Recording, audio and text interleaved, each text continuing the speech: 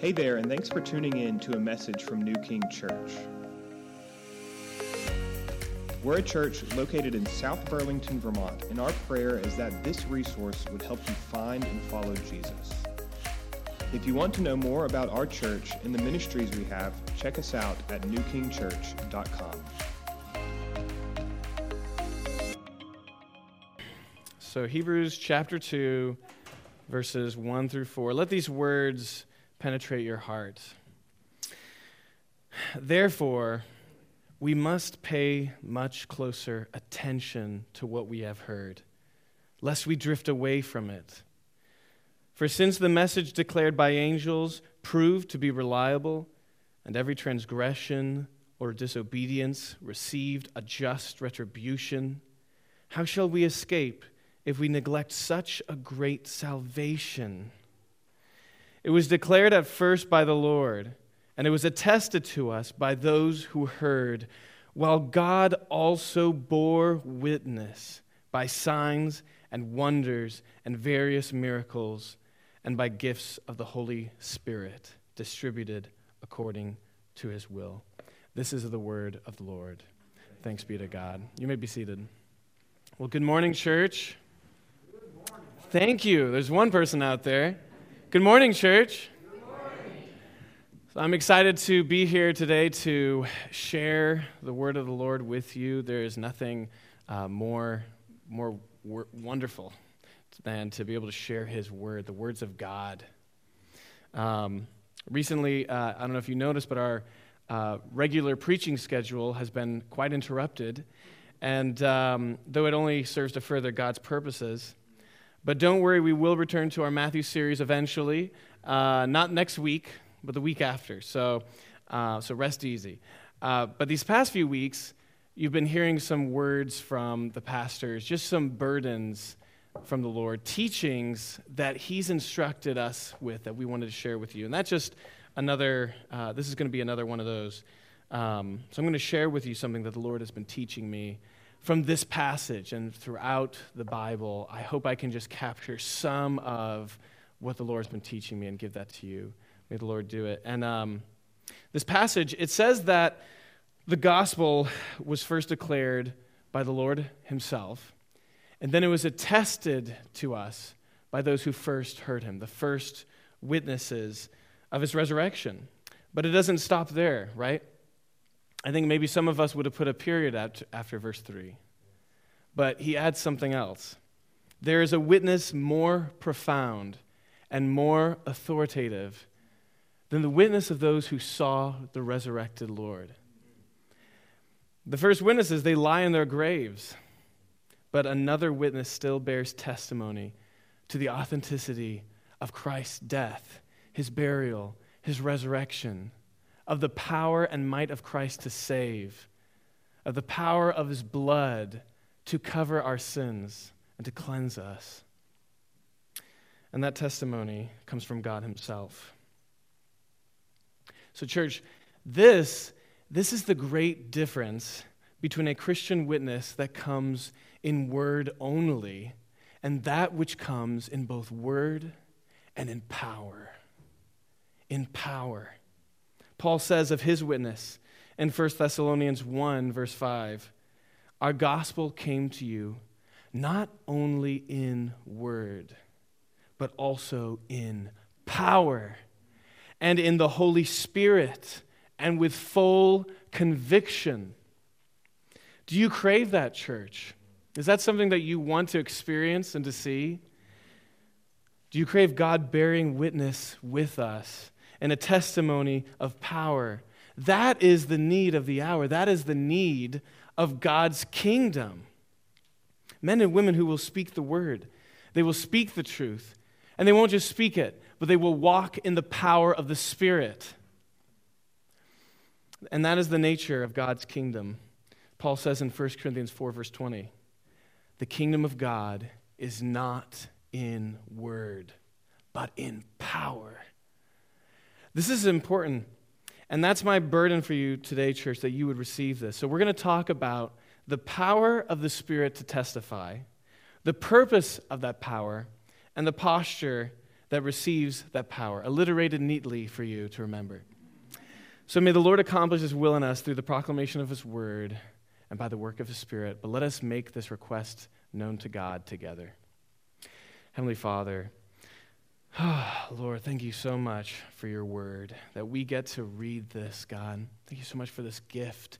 Thank you so much for the gift of your Spirit given to us in love, so you may love your church, your bride, more and more and more.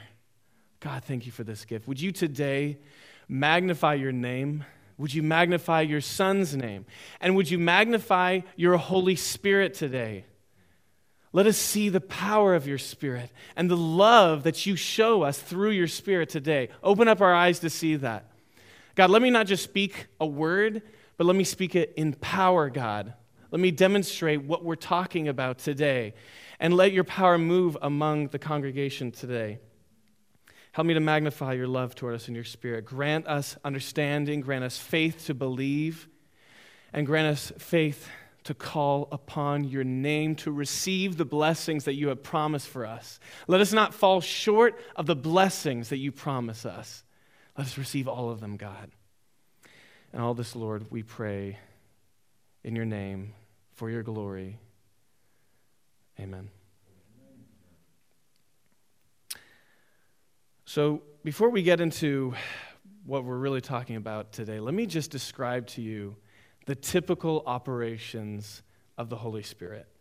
So if you recall Jesus' last teachings before his death, in John 14 through 16 through 17, he taught about the person of the Holy Spirit, that he would come as a helper for believers, not as an impersonal force, but as the person and presence of God. It is not just some power, some energy. This is the very person of God come among us and dwells within us.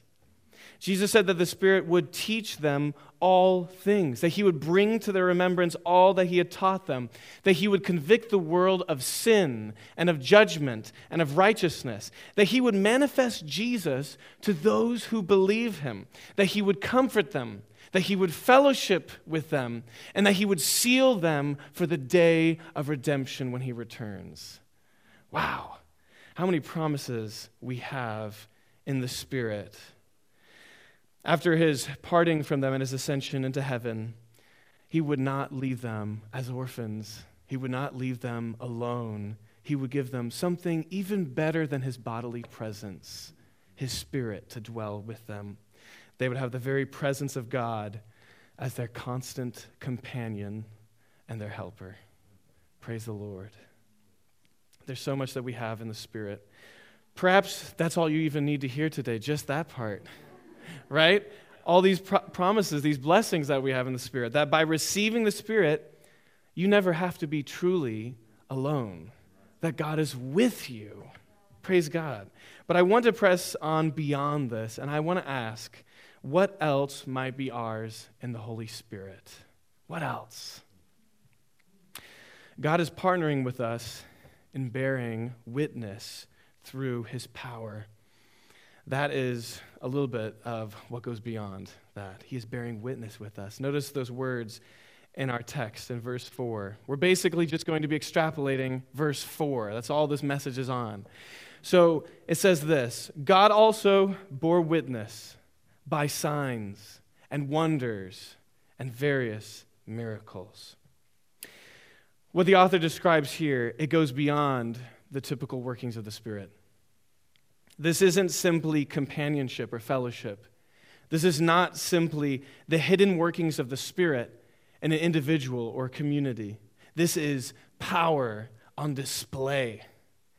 This is God giving blatant and supernatural evidence to the message of the truth through powerful workings, through miracles, through casting out demons, through healings, through divine revelations. This is going beyond just those typical things the Spirit does.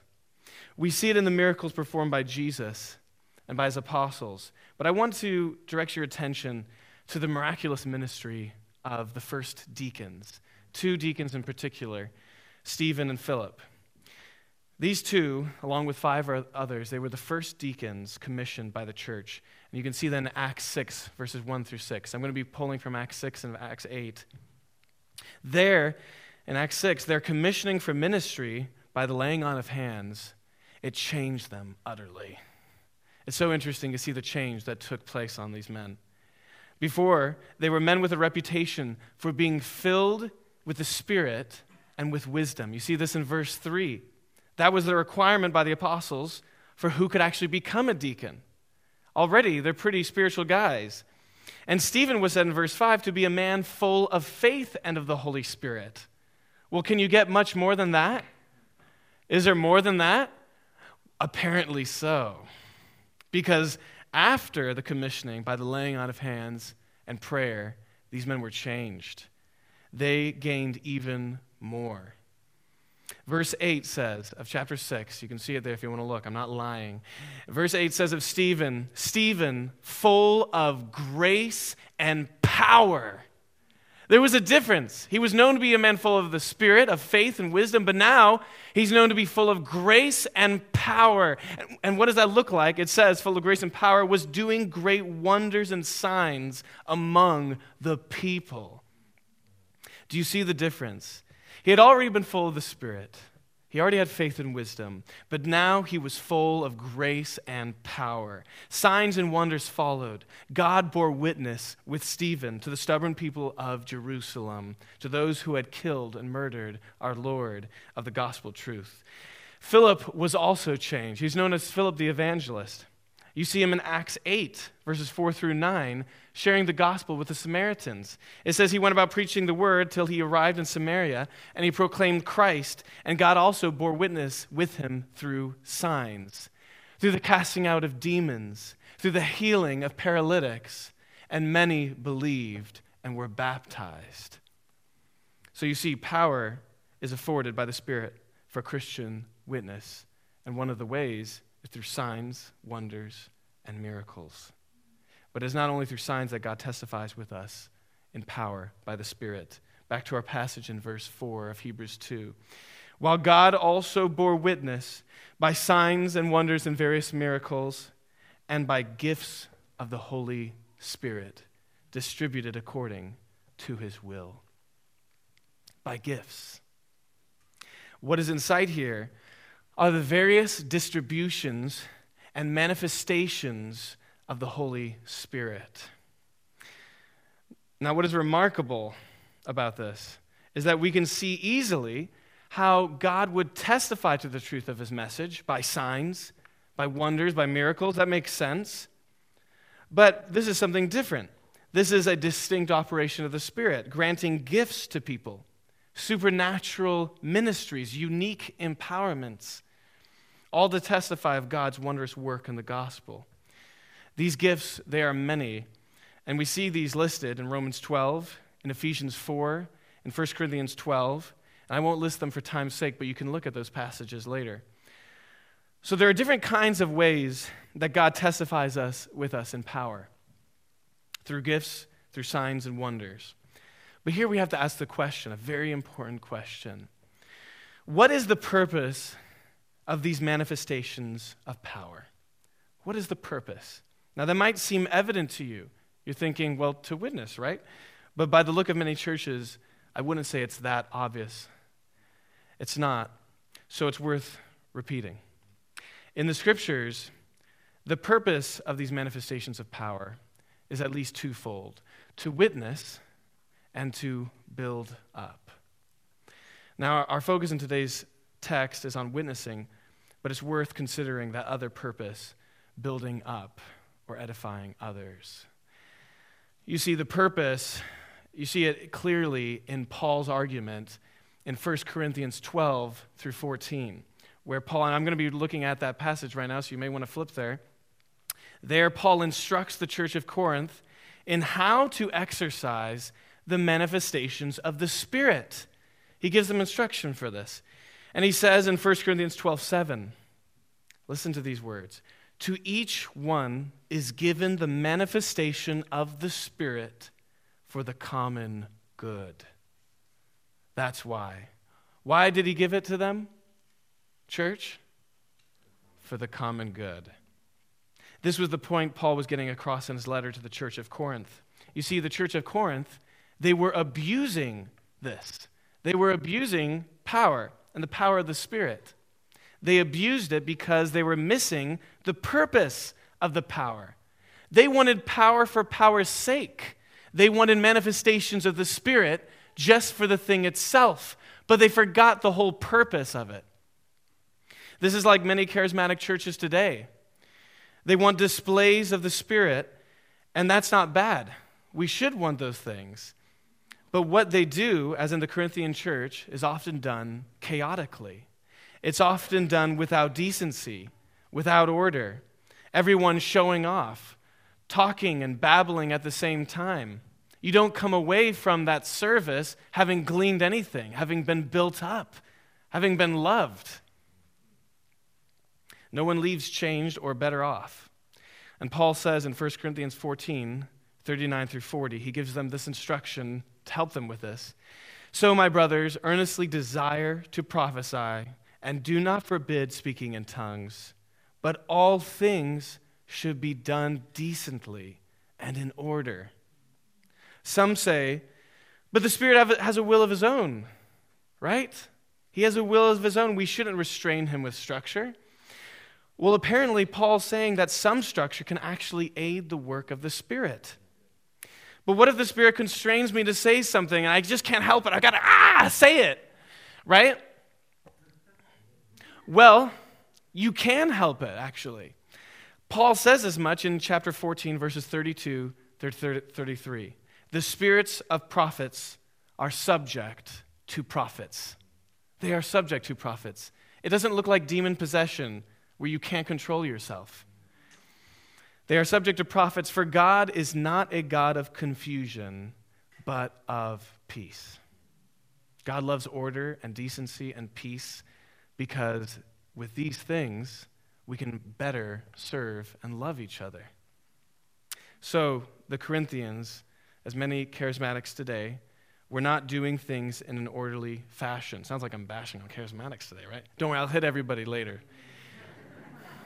So, they weren't doing things in an orderly fashion. And Paul exhorts them by addressing their root problem. He reminds them of the purpose of the Spirit's empowerment, mutual edification, building up one another, love. That is Paul's whole point. What's the point of your fancy gifts unless you're loving each other toward Christ with them? He challenges them in chapter 14, verse 12. So with yourselves, since you are eager for manifestations of the Spirit, strive to excel in building up the church. What an exhortation. You're eager to see the Spirit work in you, to see His power. Well, if you're so eager for that, then strive for this, to build up others, to build up the church.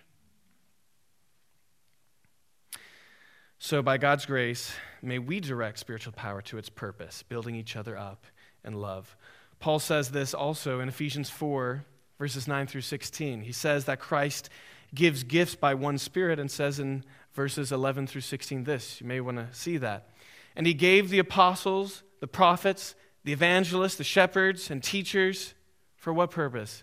To equip the saints for the work of ministry, for building up the body of Christ until we all attain to the unity of the faith and of the knowledge of the Son of God, to mature manhood, to the measure of the stature of the fullness of Christ, so that we may no longer be children, tossed to and fro by the waves and carried about by every wind of doctrine, by human cunning, by craftiness and deceitful schemes.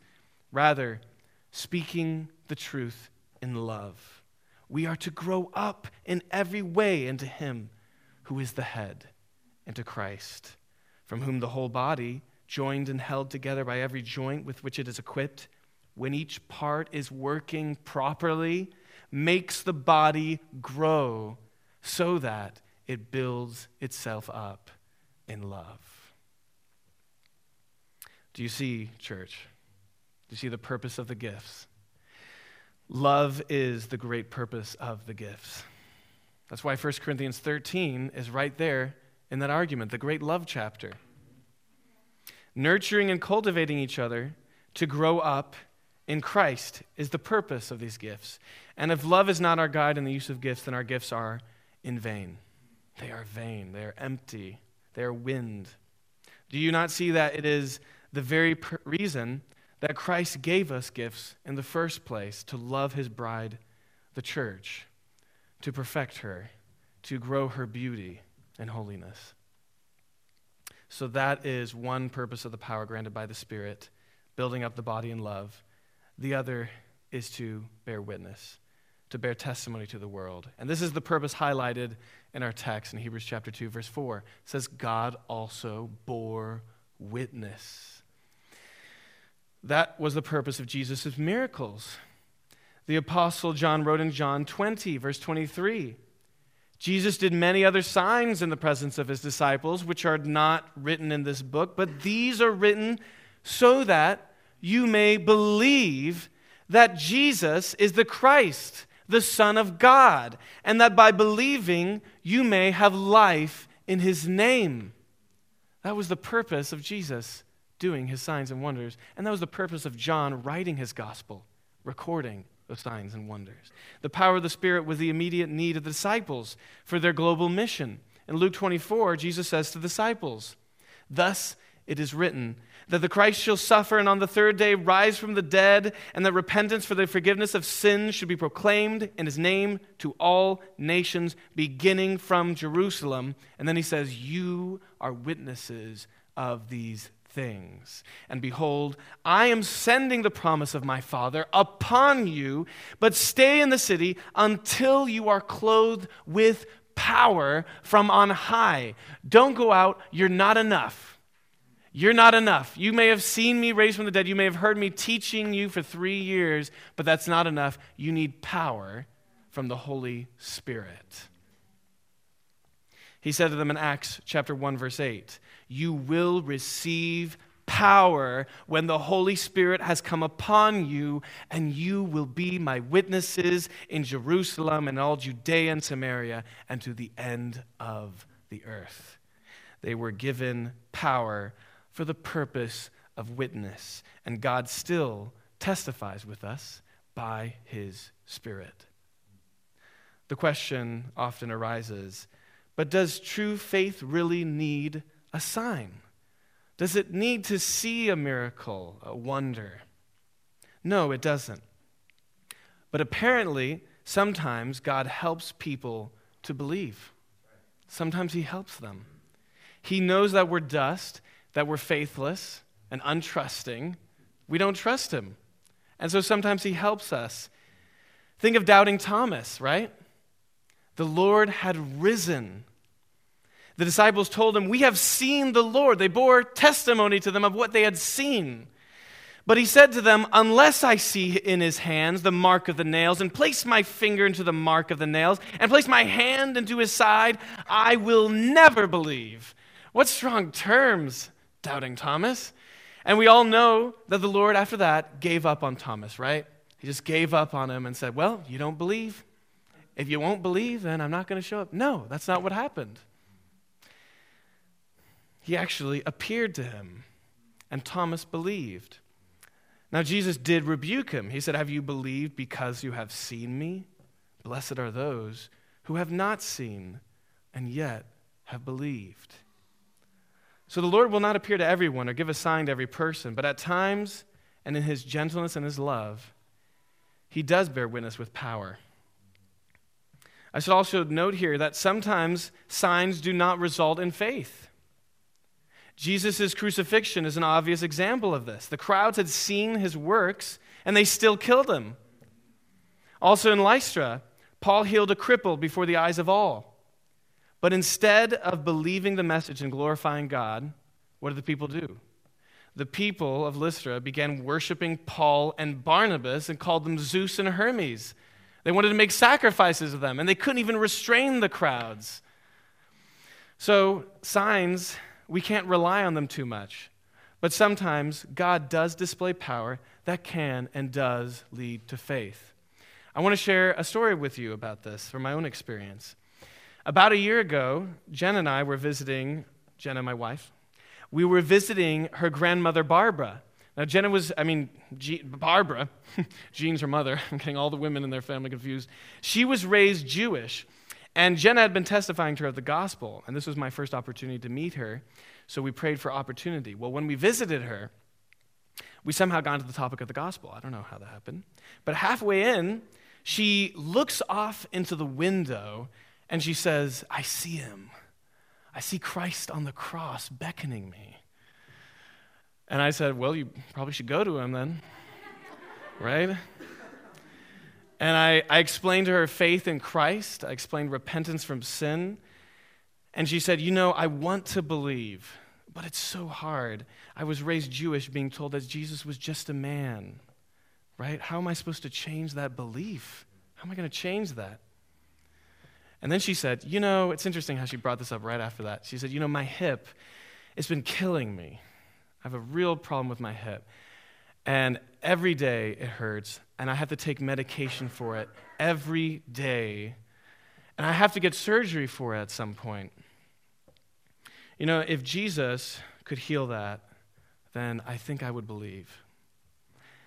Well, she had a measure of faith for it. And I believe that God could do it if he willed. I said, whatever his will may be, I believe he can. So I put my hand on her hip, and I said, I pray for you according to your faith. Barbara, be healed in the name of Jesus. And I asked her how she felt after that. And she said, I don't know. And I said, oh, okay, well, I guess we'll continue our visit. So we just continued our visit. But 2 weeks later, we kept praying for her, and we hadn't heard back from her, so I just thought, shoot, I guess it didn't work. I guess God didn't heal her, but, he's in charge, he's in control, that's fine. Until she called us. She said that the pain was completely gone, entirely gone, and she had stopped taking her medication. She talked with her doctor about it. She was not going to get surgery anymore. And she testified to her doctor and to Jenna's whole family that God had healed her through prayer. So I think signs and miracles work nowadays. I don't know. Still a little skeptical. And she believed, actually. I was about to get to that. Yeah. And she believed. Yeah, she confessed faith in Jesus after that, and I got the opportunity to baptize her. So it was a wonderful thing. So God is bearing witness with us in power. God can, and he still does, testify with us. So to summarize, the power of the Spirit testifies, and there is a purpose to this power. It is to love. It is to build up and to bear witness to the world. But if we wish to experience this power, then what should be our posture? What posture receives power? Well, if we hope to receive power from the Spirit, if we hope to see God bear witness with us, to see his supernatural workings, then we must have faith. Big surprise, right? We must have faith. That is the right posture. Now, that is evident in Galatians chapter 3, verses 2 through 6. You may want to look at it. Paul connects faith as the means of not only receiving the Spirit, but of the Spirit's supernatural work of power. It says this in Galatians chapter 3, verses 2 through 6. Let me ask you only this. Did you receive the Spirit by works of the law or by hearing with faith? What's the answer, church? Hearing with faith. Are you so foolish? Having begun by the Spirit, are you now being perfected by the flesh? Did you suffer so many things in vain, if indeed it was in vain? Does he who supplies the Spirit to you and works miracles among you do so by works of the law or by hearing with faith? What is it, church? Hearing with faith. Just as Abraham believed God, and it was counted to him as righteousness. you not only receive the Spirit, but he continually supplies his Spirit, continually performs miracles and works by his Spirit. So it starts and ends with faith. It begins and ends with faith, this whole Christian thing. You see, as with all things in the Christian life, the righteous shall live by faith. The process of faith, according to Romans chapter 10, verse 14, it starts with hearing the word, hearing the promise. Then as God grants understanding, it goes on to believing the promise, and belief leads to calling upon the Lord to accomplish what he has promised. That is the process of faith, and we need faith if we are to see God's miraculous works among us. But what does this posture of faith do? How does this look? Let me briefly share with you just 7 scriptural descriptions of what kind of faith does. Don't get nervous. They're only about 20 minutes long, so we only have about 2 hours and a half left. We just started. There's my introduction. So, number 1, a faith that believes that God can. Many of us don't believe it, actually. Well, we believe that he's able, but we don't expect him to do it. Now, this can be traced back, I think, you can point it to faith and to a measure of, do you have the knowledge? Do you have the understanding? Do you just not believe? That also can be part of it. But some of it traces back to an error known as cessationism. Here I am hitting all sides, okay? The charismatics, now the cessationists. I'm hitting them all. So it is the belief that many of the more supernatural gifts have ceased. If you hold this view, don't worry, you're not alone. For the longest time, I also suffered the same affliction. But recently, I am recovering, and I hope you will too. So the basic proposition of cessationism is that when the scriptures were completed, right, when we got all of this written down for us, that there was no more need for God to testify with us through signs and through supernatural gifts. But the passage, I was raised on this, right? I was raised Baptist cessationist, and I went to Bible college, and I couldn't see anywhere in the scripture where it actually said this. So they were having a class on gifts. And I said, great, finally, I'll be able to hear the passage that is going to convince me that gifts have ceased, and I'll be able to say this to people.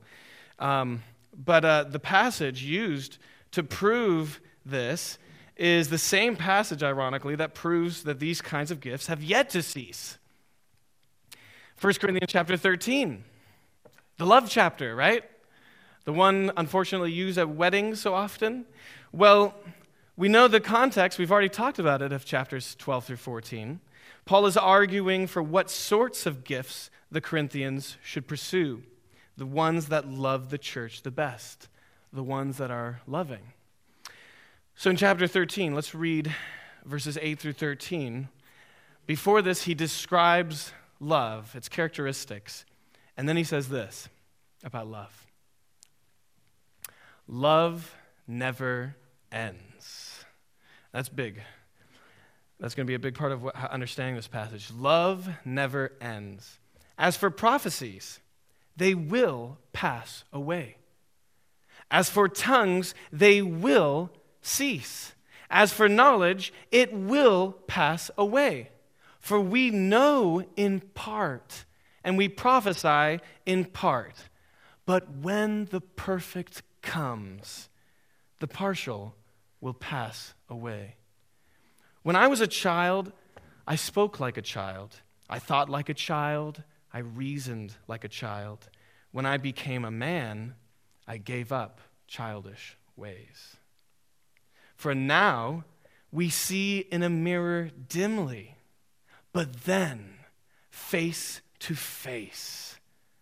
Now I know in part, then I shall know fully, as I also have been fully known. Is that not a beautiful passage? Now, there's nothing in any of this that suggests that any of the gifts have yet ceased. Are we reading the same passage here? I hope we are. Maybe you have a different version that adds something, but There's nothing in this passage describing the completion of the Scriptures. The time it describes is clearly when we are face to face with God. That is what it's describing. When we are made perfect, when we will know all things fully. Do we know all things fully? Some people say, well, yeah, the Scriptures. Listen, buddy, I know you don't know all things fully, okay? I'm hearing what you're talking about, right? I heard you preach, okay? I don't confess to know all things fully, but that's what it's saying, that will be the occasion, that will be what it looks like. We will know all fully, just as we have also been fully known. So do we know as God knows? No. So I imagine that means that this hasn't happened yet. So that is why these kinds of gifts will no longer be needed, right? When we come face to face with God. Why have revelation or prophecy when all things have been revealed? Why speak mysteries in a tongue when all the mysteries have been made evident? Faith will turn to sight, right? That's the last verse there, it says in verse 13. So now faith, hope, and love abide, these three. But the greatest of these is love. Love is the eternal gift. It will never end. Faith will end. Faith will turn to sight. Hope will be fulfilled. But love will go on. Knowledge will be complete. It will end. We will not have need of it because it will be completed. But love will go on, abounding and abounding forever and ever. It'll just be a love fest, an eternal love fest, but not one of those creepy hippie ones. So that is Paul's point, right? That's Paul's point. That's why he says love is the greatest gift, because love is eternal. It never ends. Everything else will end, but not love. So the manifestations of the Spirit, they are still in full operations. Therefore, we must start with a faith that believes he can. You might have forgotten, but I'm in a list of 7. That was number 1. So don't worry, they're a lot quicker after this one. So thought I'd spend a little more time on that. So number 2, a faith subject to God's will. A faith subject to God's will. Our passage says, God bears witness by gifts of the Holy Spirit distributed according to his will. You see, the Spirit, like any person, has a will. He has a will by which he exerts and makes choices and decides things. And according to his will, not ours, notice, not according to our will, what we want or what we think is best, but according to his will. He chooses how much to give, what to give, and to whom to give it. Now you might say, well, this kind of raises a question. Well, aren't we all created equal? How can he give different gifts and different measures of things to different people? Well, perhaps we are, but apparently the Spirit doesn't distribute gifts like a communist. That's not how he works. He distributes different kinds of grace and different measures, all according to his good will. Paul says in Romans 12, verse 6, having gifts that differ according to the grace given to us. They differ according to the grace given to us. Different measures of grace, different kinds of gifts. When you subject your faith to God's will, you exchange presumption for humble trust. Instead of presuming on God's gifts like a spoiled child, you humbly ask, trusting that his will, it is good, it is right, it is beautiful. He will do what is best with our requests. So number 3, a faith born out of weakness. A faith born out of weakness. True faith is utter dependence on God. Complete and utter dependence on God. As men, we like independence. But if you're going to walk by faith, you have to have interdependence. Complete dependence on the Lord. We cannot hope to experience the power of the Spirit apart from walking in weakness. This is the upside down kingdom, how it works. He actually works power through weakness. That's why God said to Paul, my grace is enough for you, for my power is made perfect in your strength? No, in weakness. Hudson Taylor, he said this. Actually, Ben texted me this last night. That was encouraging. Hudson Taylor said, all God's giants have been weak men who did great things for God because they reckoned on God being with them. They reckoned on God's presence and on his power. True power is born out of weakness. Number 4, a faith that asks. James says, you have not because you ask not, right? We have to take the time to give expression to our faith. He doesn't just throw gifts at you. He actually wants you to ask him. You have not because you ask not. So we must ask the Lord to grant his power and his gifts. Number 5, a faith that is pure. James says, you have not because you ask not. You ask and do not receive because you ask wrongly, to spend it on your lusts. Another version says, on your evil motives. So we must keep our hearts pure. We must keep our motives clean. We must go to the Lord and say, Lord, cleanse me of the selfish ambition that is in my heart, that wants people to glorify me through a manifestation of your power, that's using God to be impressive. How evil. So may we do it for his glory. May he purify our hearts. Number 6, a faith that persists. You must believe that he is a rewarder of those who diligently seek him. Diligently seek him. That's Hebrews 11:6. In other words, you must ask him, and you must continue to ask him. Listen to what Jesus says in Luke 11:9-13, this powerful and hope-filling word from Jesus. Ask, and it will be given to you.